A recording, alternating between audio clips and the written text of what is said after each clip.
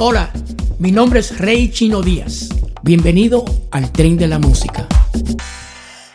Nací en Nueva York, ahí por la pequeña Italia, el barrio chino, el Bajo Manhattan.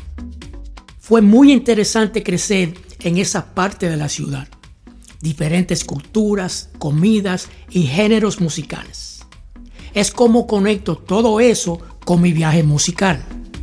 A través de este podcast quiero compartir no solo de mi vida, sino también aquellos que he conocido que creo que deberían compartir e inspirar a quienes escucharán este podcast. He pensado en cómo quiero pasar los próximos años de mi vida y estoy seguro de que quiero compartir estas conversaciones y más con todos ustedes. Conversaciones que espero inspiren, motiven y guíen a alguien en su próximo viaje. Algunas de mis conversaciones serán no solo con músicos o productores, sino también con personas que han sido parte de mi vida.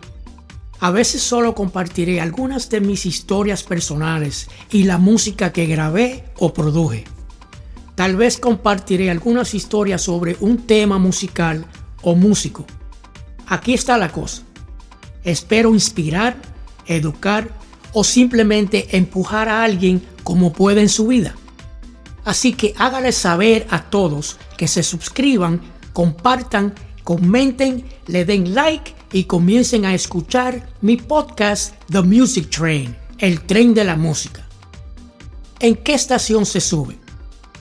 Estoy ansioso de comenzar a compartir y conversar con todos ustedes. Nos vemos en la próxima parada.